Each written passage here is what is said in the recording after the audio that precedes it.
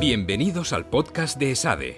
Podéis encontrar más información sobre nuestros programas y nuestra Escuela de Negocios y Derecho en www.esade.edu. Bueno, pues bienvenidos a un nuevo episodio del podcast del InDigital. En esta ocasión contamos con Jenny Jobring, que también ha sido profesora en varias ediciones del InDigital. Jenny hoy es la responsable de marketing de Upendo, una startup que ahora nos explicarás un poquito tú en qué consiste, qué es lo que hacéis y dónde está vuestra propuesta de valor. Yo cuando te conocí eras la responsable de redes sociales en Red Bull. Yo creo que eso te ha dado una experiencia y un bagaje formidable. También escribiste el libro junto a Fran Carreras, otro de nuestros profesores del InDigital, El lechero en bicicleta. Muchísimas gracias, Jenny, por aceptar el reto de ponerte delante de una cámara y delante de los micrófonos. Gracias, un placer de estar aquí. Oye, cuéntanos un poquito, ¿cuál ha sido tu background? ¿De dónde vienes y dónde estás ahora, ¿no? Vale, pues soy de Suecia. Nací en Suecia y vengo con un background en el mundo de la música. Fui a una escuela de música durante muchos años, aprendí a leer música, escribir música y todo esto. Quería cantar y ser famosa al principio, pero me di cuenta que era muy difícil. Me fui a Estados Unidos para estudiar la parte del business side del mundo de música, o sea, el negocio o sea, todo lo que tiene que ver con management, music law, toda la parte o sea, lo que tienes que saber si trabajas en un sello discográfico o esto.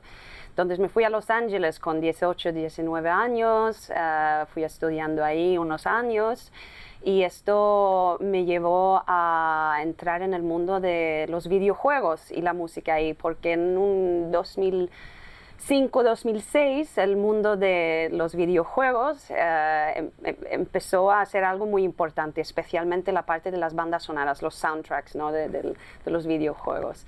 Entonces empecé a trabajar en EA, Electronic Arts. Qué bueno, no sabía esto. Sabes que yo tengo un pasado en videojuegos también. ¿Ah, sí? Yo fui desarrollador de videojuegos. ¿Qué dices? Sí, ¿En qué empresa? Ya te contaré. Vale. Pero ya hablamos de ti. Pues sí, trabajé en el equipo que trabaja y que hacen todo lo de las bandas sonoras de los videojuegos, de FIFA, Need for Speed, todos estos, en Los Ángeles. EA Sports, it's in the game. Qué bueno. Y fue una experiencia brutal. Y ahí es realmente, mi trabajo era intentar promocionar todos los artistas que aparecieron en los soundtracks, ¿no? A través de blogs y todo eso. Y fue justamente, creo que cuando Facebook empezó a introducir los brand pages y todo. Entonces fue un cambio muy natural, o sea, empecé a descubrir y hacer research de blogs y de sitios donde podíamos promocionar toda esta música, ¿no? Y ahí es realmente donde hice mi primera página en Facebook. Desde entonces he hecho un montón, pero claro, fue la primera. Yo me acuerdo haciendo la página esta de Facebook. Y ahí empecé a learn by doing, ¿no? Siempre lo de redes sociales he aprendido por hacer. Yo creo que como casi todo el mundo, ¿verdad? Nos hemos ido encontrando. Sí, es verdad. Qué bueno. Y luego me dejaron a trabajar un poquito donde yo quería, entonces estuve un tiempo viviendo en Suecia y luego me fui a Barcelona por razones que no voy a entrar ahora, pero bueno, es una ciudad muy bonita. Y aquí empecé a hacer proyectos con otras empresas, con Camper, por ejemplo, hice de Community Manager un año para Camper. Y luego empecé a trabajar con Volvo Ocean Race, que fue la entrada para mí para empezar a trabajar con el mundo de deportes y todo eso. Trabajé una temporada en Imagister, que es una plataforma para educación online. Entonces ahí es cuando empecé a trabajar con educación y luego empecé a trabajar en ESADE. Una temporada, pero una temporada muy corta, tengo que decir, porque claro, me vinieron de Red Bull después de 3-4 meses aquí a darme alas y me fui volando a Salzburgo. A Salzburgo es donde está el headquarter de Red Bull. Entonces he estado trabajando 7 años con Red Bull, casi 3 años ahí en Salzburgo y luego haciendo commute remote entre Barcelona y Salzburgo. Qué mundo, ¿eh? No veas, llevas un recorrido, me han venido muchos puntos de enlace con Frank, ahora veo también el mundo en común de la música. Sí. Bueno, ¿para cuándo un dúo entonces? ¿No? Yeah. Yo os quiero escuchar cantar y tocar la guitarra. Sí, no, la verdad es que Frank es muy amigo mío y escribir el libro con él fue un placer. La verdad es que profesionalmente fue algo muy grande. Qué bueno. Sí. Libro que recomendamos desde aquí a todos los oyentes del podcast también, por supuesto. Muy bien, entonces, bueno, ahora estás en Upendo, que es una startup. Sí. ¿Puedes explicar un poquito brevemente cuál es la propuesta de valor de esta startup? Claro, mencionando que en Red Bull los últimos 3-4 años llevé un proyecto muy bonito que se llama Red Bull Amapico. Amapico si el tagline de Red Bull es Gives You Wings, el tagline de Amapico es Give Wings to People and Their Ideas, dar alas a gente y sus ideas. Era un proyecto muy bonito que tenía que ver mucho con innovación social, social impact. Es un tema que desde que nació mi hija, pensé que, mira, me gustaría hacer algo que no solo es vender una bebida de azúcar, pero también hacer algo importante. Y fue un proyecto espectacular que me gusta mucho. Y fue cuando, mi primera conexión con el mundo de social impact, social innovation, social entrepreneurs y todo eso. Entonces, hace unos 6 meses más o menos, apareció un proyecto desde Dubái, el fundador vive ahí, que era este proyecto de Upendo, que es un startup, y decidí hacer el cambio. Siempre había pensado que algún momento en mi vida me encantaría ser parte de un startup, y es now or never, ahora o nunca.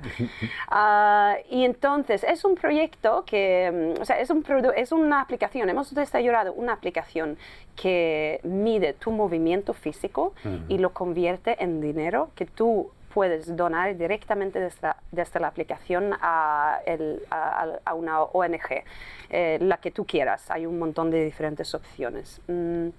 Y claro, el dinero, ¿de dónde viene, no? El dinero viene de los Corporate Social Responsibility Budgets de empresas grandes. No vamos a usuarios, vamos a empresas grandes. Y claro, entonces con las empresas vienen los usuarios. Es una manera de democratizar el dinero dejar a los empleados a moverse más y gastar este dinero en las causas que les importan que les importa a cada persona, claro, ¿no? Está muy bien. Y claro, eso tiene muchos beneficios también para las empresas, porque si te mueves más, normalmente eres más sano, tienes más recognition, ¿no? de dónde va tu budget, la gente tiene más...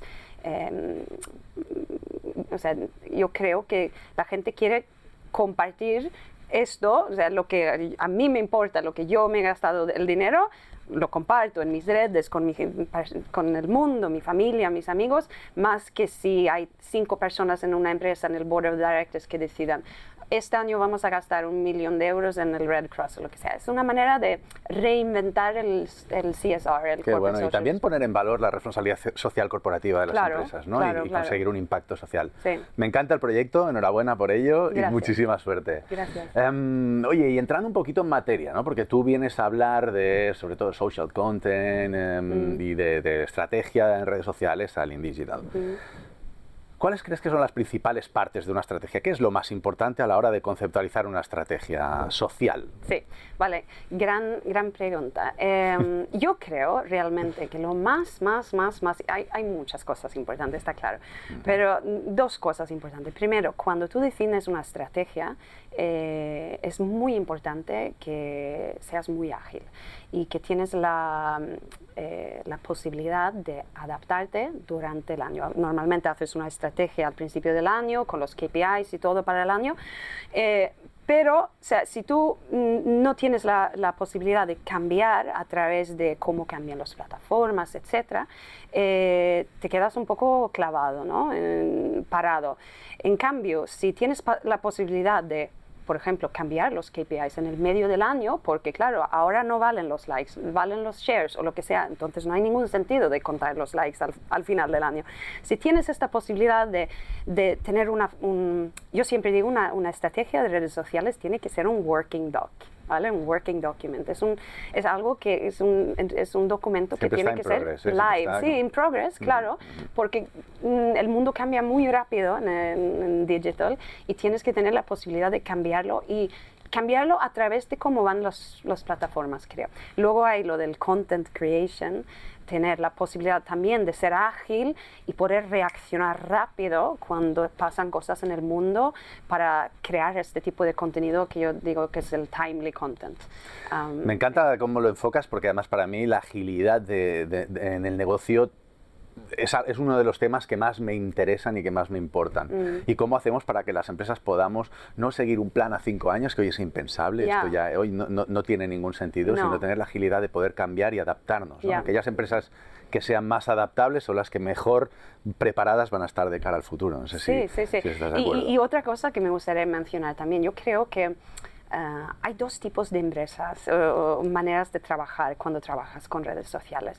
Hay las empresas que miran lo que está pasando, si salen nuevos features o productos o posibilidades de Facebook o de las plataformas, y lo miran, lo analizan y miran, o sea, ellos lo hicieron mal, ellos lo hicieron bien, y luego decidan, ¿vale? Y luego hay las empresas que dicen, mira, si sale mañana vamos a poder hacer lives en Facebook o vamos a poder hacer un watch party o lo que sea. Mira, vamos a probarlo y suponemos que es muy probable que vamos a fallar. Pero mira, de 10 veces de probar, 2 veces nos va a ir súper bien.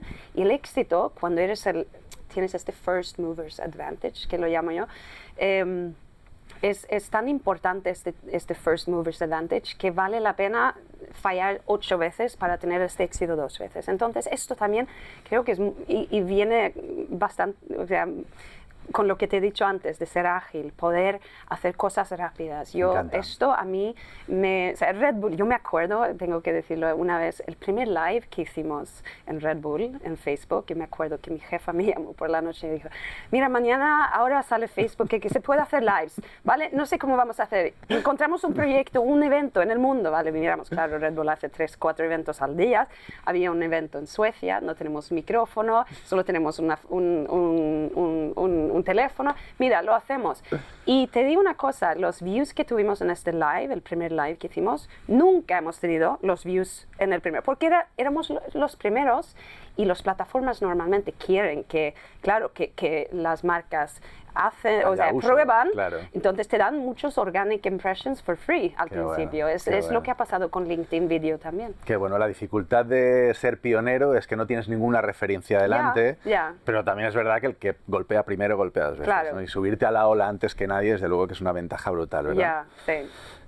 Oye, y en cuanto al contenido, ¿no? Lo que habéis hecho en Red Bull de siempre, ¿no? Funciona muy bien. Toda la estrategia de social content en Red Bull ha sido siempre impresionante, con un engagement brutal. ¿Cuál es el secreto?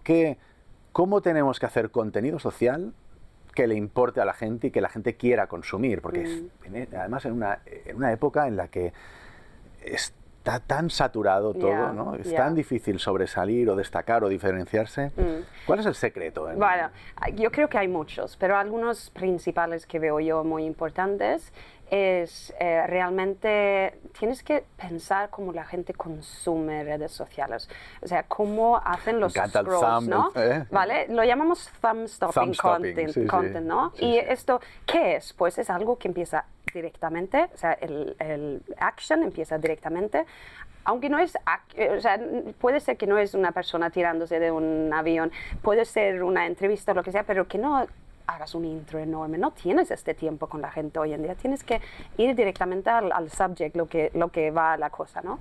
Entonces, esto es una cosa de saber muy bien los primeros momentos que vamos a poner en los primeros momentos del contenido para enganchar a la gente. Y luego, otra cosa, yo creo que hay muchas empresas que están haciendo mucho overproducing de content. Y hay veces que solo hace falta un móvil.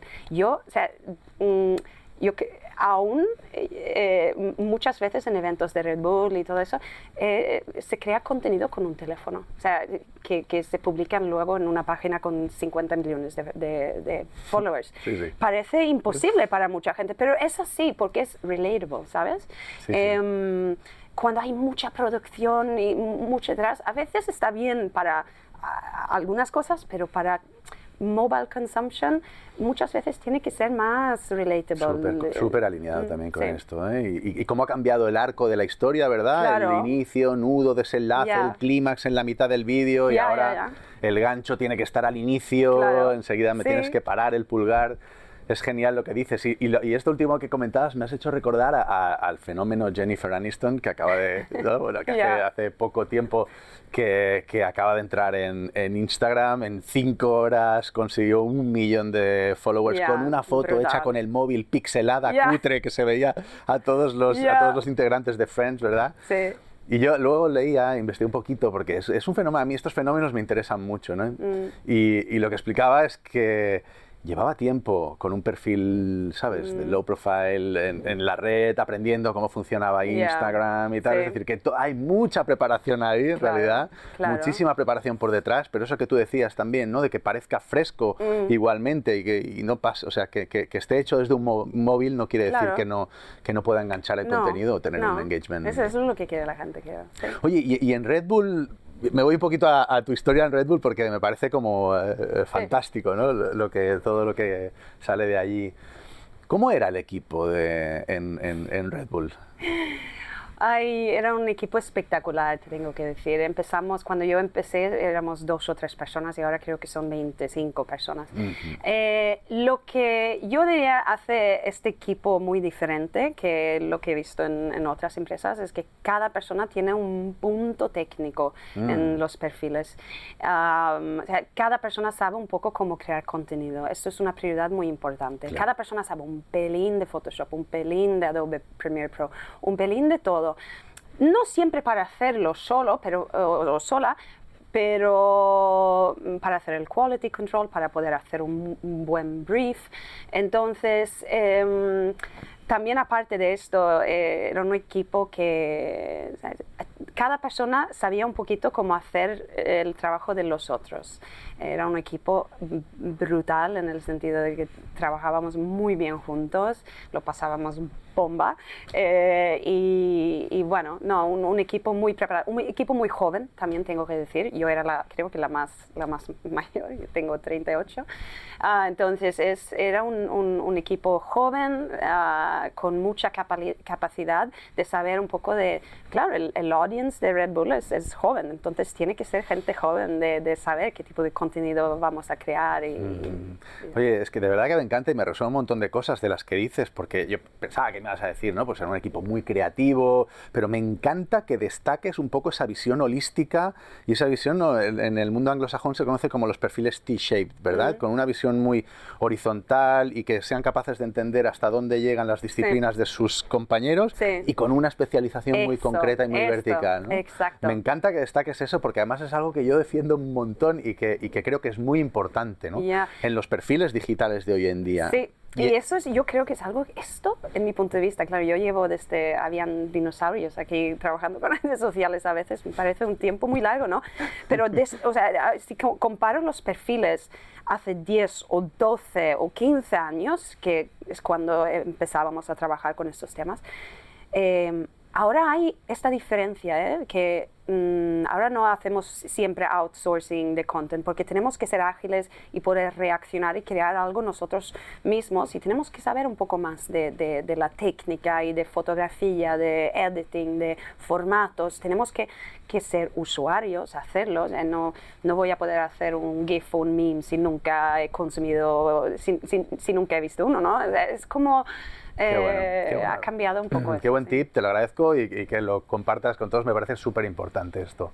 Oye, y hablando, yo también veo, ¿no?, cómo ha cambiado también el propio InDigital, el propio programa, ¿no?, desde que arrancó y qué perfiles y qué disciplinas se han ido incorporando al programa. Ha cambiado muchísimo, como te puedes imaginar, ¿no? En este sentido, me gustaría saber qué retos te ha supuesto a ti el InDigital. Vale, pues Yo, primero de todo, de ir a hablar en público así es un reto.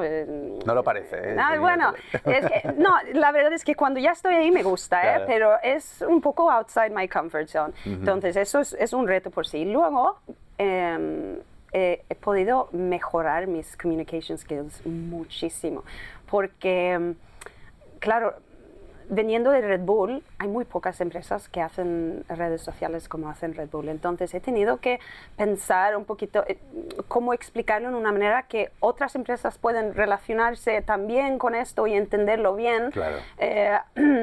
Claro, no Porque a todos veces somos eso Red sí- Bull, no todos somos No. Apple, no todos somos... Claro, entonces hay que saber un poquito cómo entonces mejorar mis skills comunicativos así, sí que ha sido un reto. Sí. Qué bueno, qué bueno. Oye, y esta es una pregunta que solemos hacer a los profesores, te la voy a lanzar. ¿Por qué ESADE? Bueno, bueno, a ver, 3 razones principales. ¿Ah, Primero sí? de todo, 3 porque yo razones. trabajé aquí, ¿vale? Que me encanta ESADE, porque tiene una parte de innovación social importante que me encanta. Y luego mi marido trabaja aquí también, entonces tengo estas, pero principalmente diría esta conexión con innovación Social social. Innovation, sí, ¿verdad? Social Innovation, que Es uno de los pilares. ya, realmente, estos y negocios. aparte ahora yo estuve la semana pasada en Web Summit en Lisboa, Sí. y claro, es algo, podrías decir que es un trend, ¿no? Pero yo creo que es algo long term, que ahora están hablando mucho del De tema la de innovación social. innovación social y Qué sustainability, todos estos temas, y SADE realmente está muy metido en este tema, que me gusta mucho. Oye, ¿y qué te llevas de los alumnos? Pues lo que a mí me ha servido como mucha inspiración, creo, de ver cómo la gente sigue queriendo mejorar